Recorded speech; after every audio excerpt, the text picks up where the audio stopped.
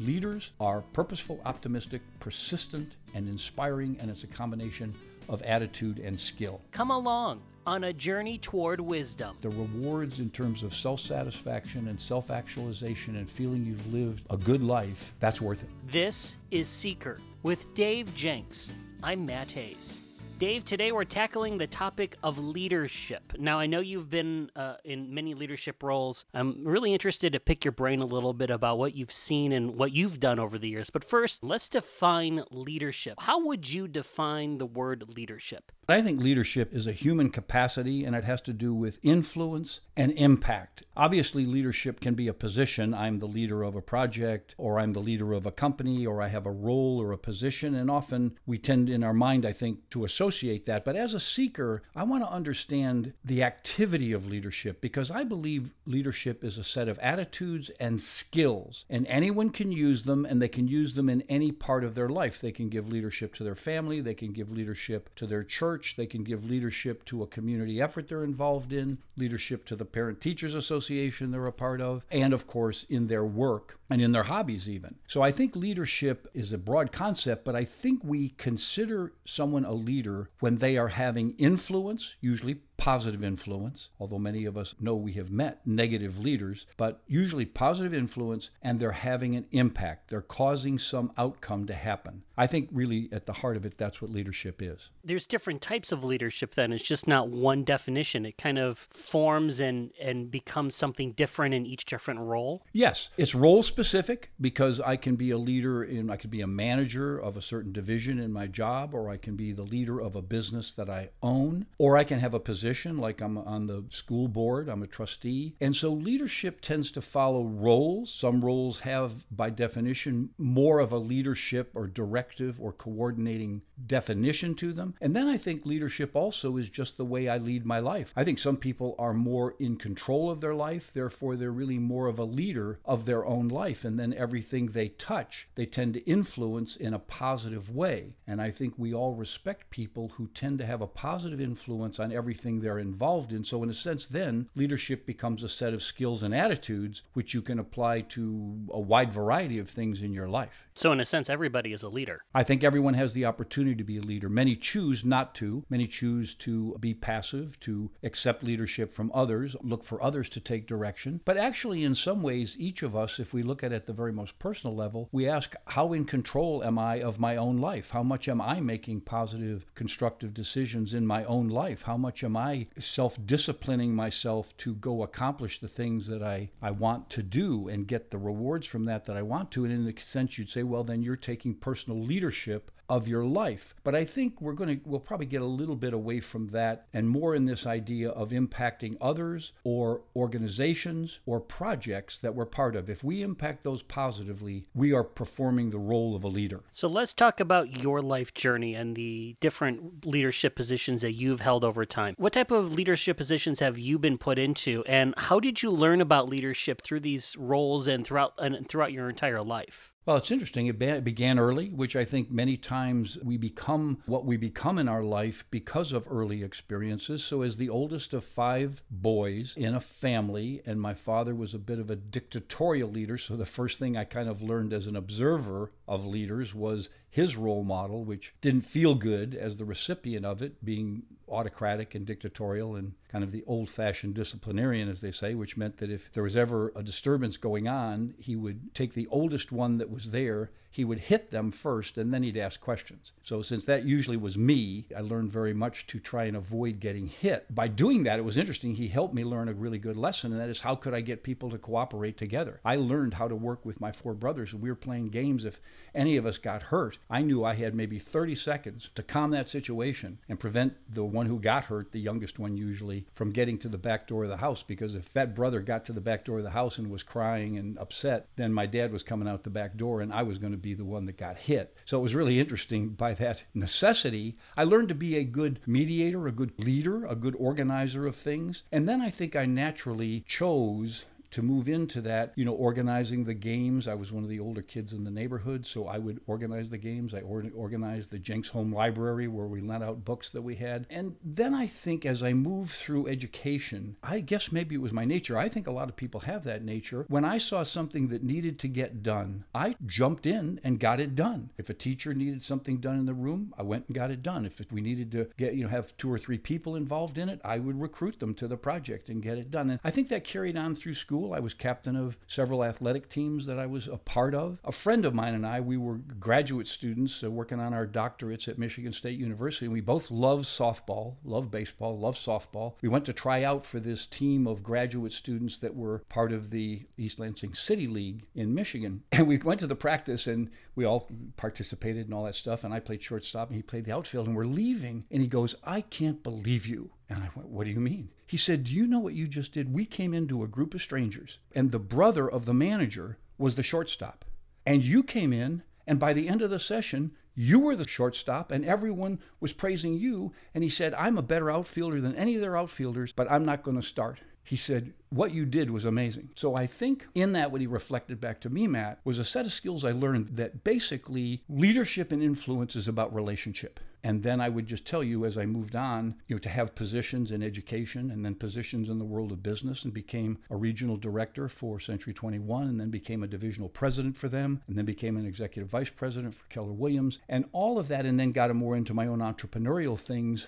I really, really have studied this idea of what it takes to make things happen and to organize people and to get things done. And the culmination of it, what did I learn, was that just recently at Master Networks at their annual convention called Connect, they gave their first ever Person of Influence award to me. And they're going to, because I'm an old guy, they're going to name the award after me, the Dave Jenks Person of Influence Award. But it got me really thinking, and I think that's one of the reasons we're on the topic, and we'll get into it in a little more detail. But I really have spent probably a lifetime both learning from my own experiences, Matt, and learning from my own studies of what it takes to be an effective and powerful leader. So really, leadership is a real deep responsibility that people have, it seems. How do we use that responsibility then to influence others to be kind of a positive role model or voice in the world then? I think, first of all, it begins with an attitude of taking it on, of wanting things to happen, of wanting good outcomes, of seeing what's possible and saying, boy, that would be good if we could make that happen. And so it's kind of having this look at how things might be. Doesn't matter whether it was a softball team, or it doesn't matter whether it was a class I was teaching for Dale Carnegie, or it didn't matter if I was leading a division of Century 21 or ultimately higher up, or building a company like I did with Keller Williams and becoming dean of Keller Williams University. Any of those times when you care about the outcome and you have this positive feeling toward wanting to achieve those outcomes, or maybe build something that isn't now true, I think then you sort of click into this idea of, well, how could I make that happen? And when you say to yourself, how could I make that happen? And how could I get others to work with me to make that happen? Then you click into this idea of leadership. And then the rest of it, beyond that attitude, is skill. How do I do that? How do I communicate with people? How do I get things done? How do I get things organized? How do I help others be organized? How do I help them realize their potential? How do I help them be more confident? How do I help them get through rough spots and tough spots and their own self-discouragement? And as I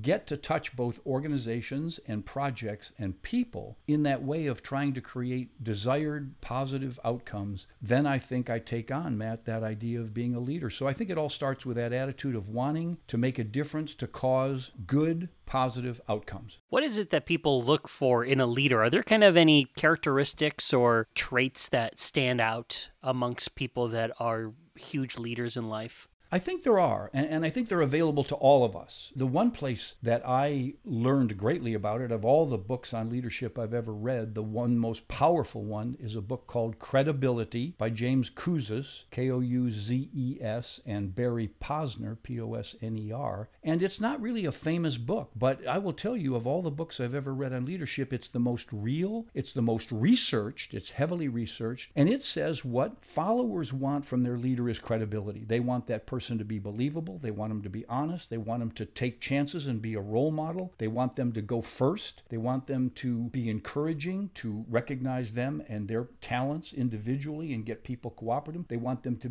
be a person who describes the shared values that the team has and really encourages that, who develops other people, who educates them and trains them and develops them to be more effective on the team or in the organization. And I think there's a sense that they have a sense of purpose, that there's a sense of wanting a better outcome. They're sort of very purposeful people. I think those characteristics make a difference. Now, I want to go a little deeper because I think that because of my getting this award, I went to Chaz Wilson, who's the CEO and co-founder of Master Networks, and I said, why don't we write a book on this? I mean, you're recognizing me as a person of influence. That's what they called it, the Person of Influence Award. Why don't we write a book on what it is to be a person of influence? Because we don't really believe that it's just about a leadership position. In fact, I really haven't had a leadership position at Master Networks, but you're saying I am a person of influence. And I think when I look at my life, I would agree with that. I don't know. I certainly have worked with people I would consider more effective leaders than I am, but I still have had positive influence both on individuals and on projects and on companies that I was a part of. And so I said, why don't we write a book on it? So, Matt, guess what? We've begun to write the book, and there are 4 things that we highlight in that book. So what are these 4 things, Dave? They're an acronym, POPI. A person of positive influence. So POPI stands for how to become a person of positive influence. And we pronounce it Popeye, how to be a Popeye, a leader. And that stands for 4 words that really, when you think about it, and certainly we made the words fit the acronym for memorability's sake, but truthfully, the more you look at it, you go, wow, these words really describe it. So the P is purposeful, the O is optimistic, the second P is persistent, and the I is inspiring. What we've come to understand as we've begun to write this book about this is that those 4 things are very important, and it's a combination of who you are, that's your attitude, and what you do, that's your skill. So leadership and influence and impact, we're calling the title of the book is Impact, Becoming a Person of Positive Influence. Impact or leadership is about these 4 things, and it's about a combination of attitudes and skills. And just briefly, what it means is if a person is purposeful, it means they're future-oriented, they're goal-oriented, they look for solutions, they look for ways to get there, implementation, and they have a sense of intentionality. It's my intention to cause this to happen. Now, the skill side of it is they're good at planning, they're good at goal setting, they're good at outcome framing, describing what it is we want to create, they're good at problem solving, and they're good at creating a vision that others can tie into. Now, the second one is optimistic. And it's really interesting because Martin Seligman says that one of the most powerful things in life is an optimistic attitude. And he describes from a psychological point of view how that is. What we mean is they are possibility thinkers. They don't get all caught up in problems. They're possibility thinkers. They look for constant improvement. They're not perfectionists. They figure, get it started, improve it along the way. Constant improvement is better than delayed perfection. They're accountable in that they believe if it's to be, it's up to me. So they take ownership and they approach something with a positive can-do energy. Now, the skill side of it is that they're good at articulating challenges and solutions. They're good at processing people towards solutions. They're good at self-talk. They talk to themselves in a positive way. They overcome negative thinking that way. They build in tracking systems, so there's an automatic feedback loop that allows for understanding progress, and they build a set of disciplines and habits that have to do with maintaining their optimism even in difficult times, which now takes us then to the next one, the second P, which is persistent. So they really are courageous, first of all. They're willing to do things that are difficult and realize they won't get it perfect. They're determined. They have a sense of, if this is going to happen, I'm going to make it happen. They have a work ethic. They're mentally tough. Things don't get them knocked off their feet easily. And they're resilient and tenacious. If they get knocked down, they get back up. That's the attitude. Now, the skill side is they're good at dealing with doubt and fear, their own and other people's. They keep commitments. They make commitments and they keep them. They learn how to deal with stress and how to overcome negative thinking and negative events. That's the skill side of persistent. And finally, they're inspiring. I think from an attitude point of view, they have an attitude of service and contribution. They come across as authentic, credible, and sincere. They have a sense of generosity and abundance. They're not looking it all out for themselves. They're values oriented. They have a set of standards that they articulate emulate and live to, and they trust other people until somebody lets them down, but they believe in the potential of other people. That's the attitude. Now, the skill side is they're good teachers and mentors. They're good at giving people feedback so they can improve. They give recognition so that people feel the progress of developing their talents. And they're good at articulating values and standards and things that are worthy to live by, and they're good storytellers, and therefore they build a good culture. Those are kind of 4 quick ways. I mean, obviously when the book comes out, people can read it, but I think that's it. I think leaders are purposeful, optimistic, persistent, and inspiring, and it's a combination of attitude and skill. If you're a Popeye, do you also have to have lots of spinach? You do, and spinach just drives you. You eat very healthy, and it would be interesting to kind of think about what is the spinach of a Popeye, right? And I think it is positive thinking and constructive thinking and a sense of gratitude and abundance. In other words, when you take those in, what comes out is possibility thinking, creativity, and endurance. And I understand that if you're under the age of 30, you probably have no clue what reference I just made, and I completely understand that. So are these traits that you talked about, is that something someone is born with, or is it something you learn? I believe it's a set of attitudes and skills you develop over life. Now, you can get off to good beginnings if you have good positive role models around you. I didn't actually, other than in school and in my teachers and coaches. So I did have some, but I didn't right in my own family. So you can get it early with role models, and maybe like I did, you get thrown into a leadership role because you're the oldest of the children, or somebody in school, a teacher recognizes you and gives you encouragement to become a leader. All those things can happen, but I think the thing to remember is that anyone can become more of a leader. It's only a matter of them beginning to develop a more constructive, positive, determined attitude, and these other things that we mentioned, and to begin to build their skill. And probably the final thing in that, Matt, is developing the courage, the willingness to step in. See, when I see a void or something that needs to get taken care of, I just have a natural instinct to step in. Sometimes I might step in too hard and become too assertive, particularly in a public situation. If I see somebody cutting in line, or I see somebody that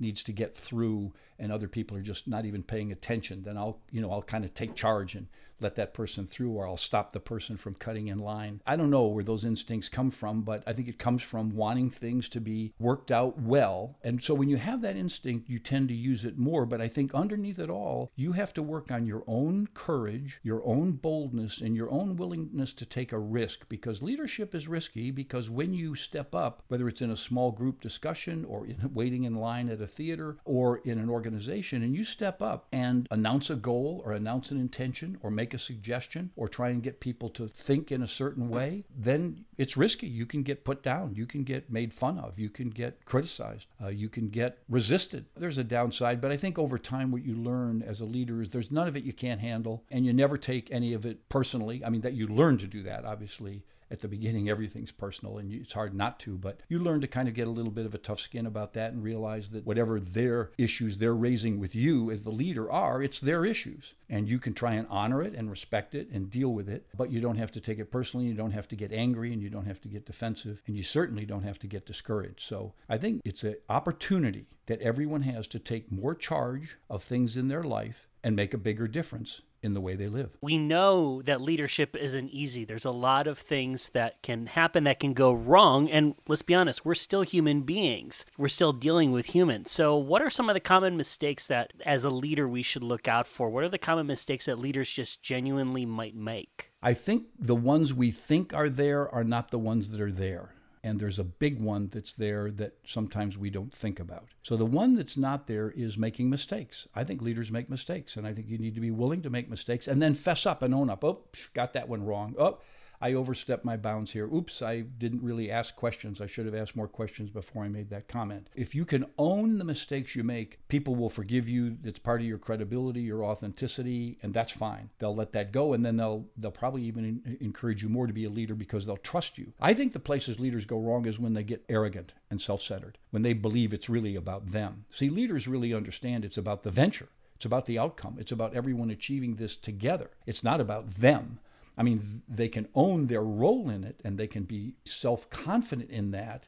And maybe at the end of it, they can be very proud or feel very good about the accomplishment that they know they were a part of. But the minute they start thinking it's about them, and you get into that arrogance and that control and my way or the highway, or I'm the boss and you do what I say, and I'm the one who writes the checks, and I'm the one that's in charge, and I'm the one with the position. The minute that happens, man, you are just going to undermine the venture. One, talented people will leave you because they can. Number two is the passive ones that stay will resist you. They just won't do what you want. You won't understand why things aren't going the way you want them to, and you'll get more irritated and more angry. And I think that's an extension. One of the things you know when you're off base is when you're too angry. When you're dealing with anger and you're taking frustration out on other people. You're not looking in the mirror. You're not looking at yourself. You're blaming everything on them. You're becoming kind of a reverse victim. You're the victim, even though you're in the role of control. You're becoming the victim because you're believing they're undermining you, and it's probably what you're doing that causes it. So I think arrogance is the big one. I think lack of awareness is another. Some people just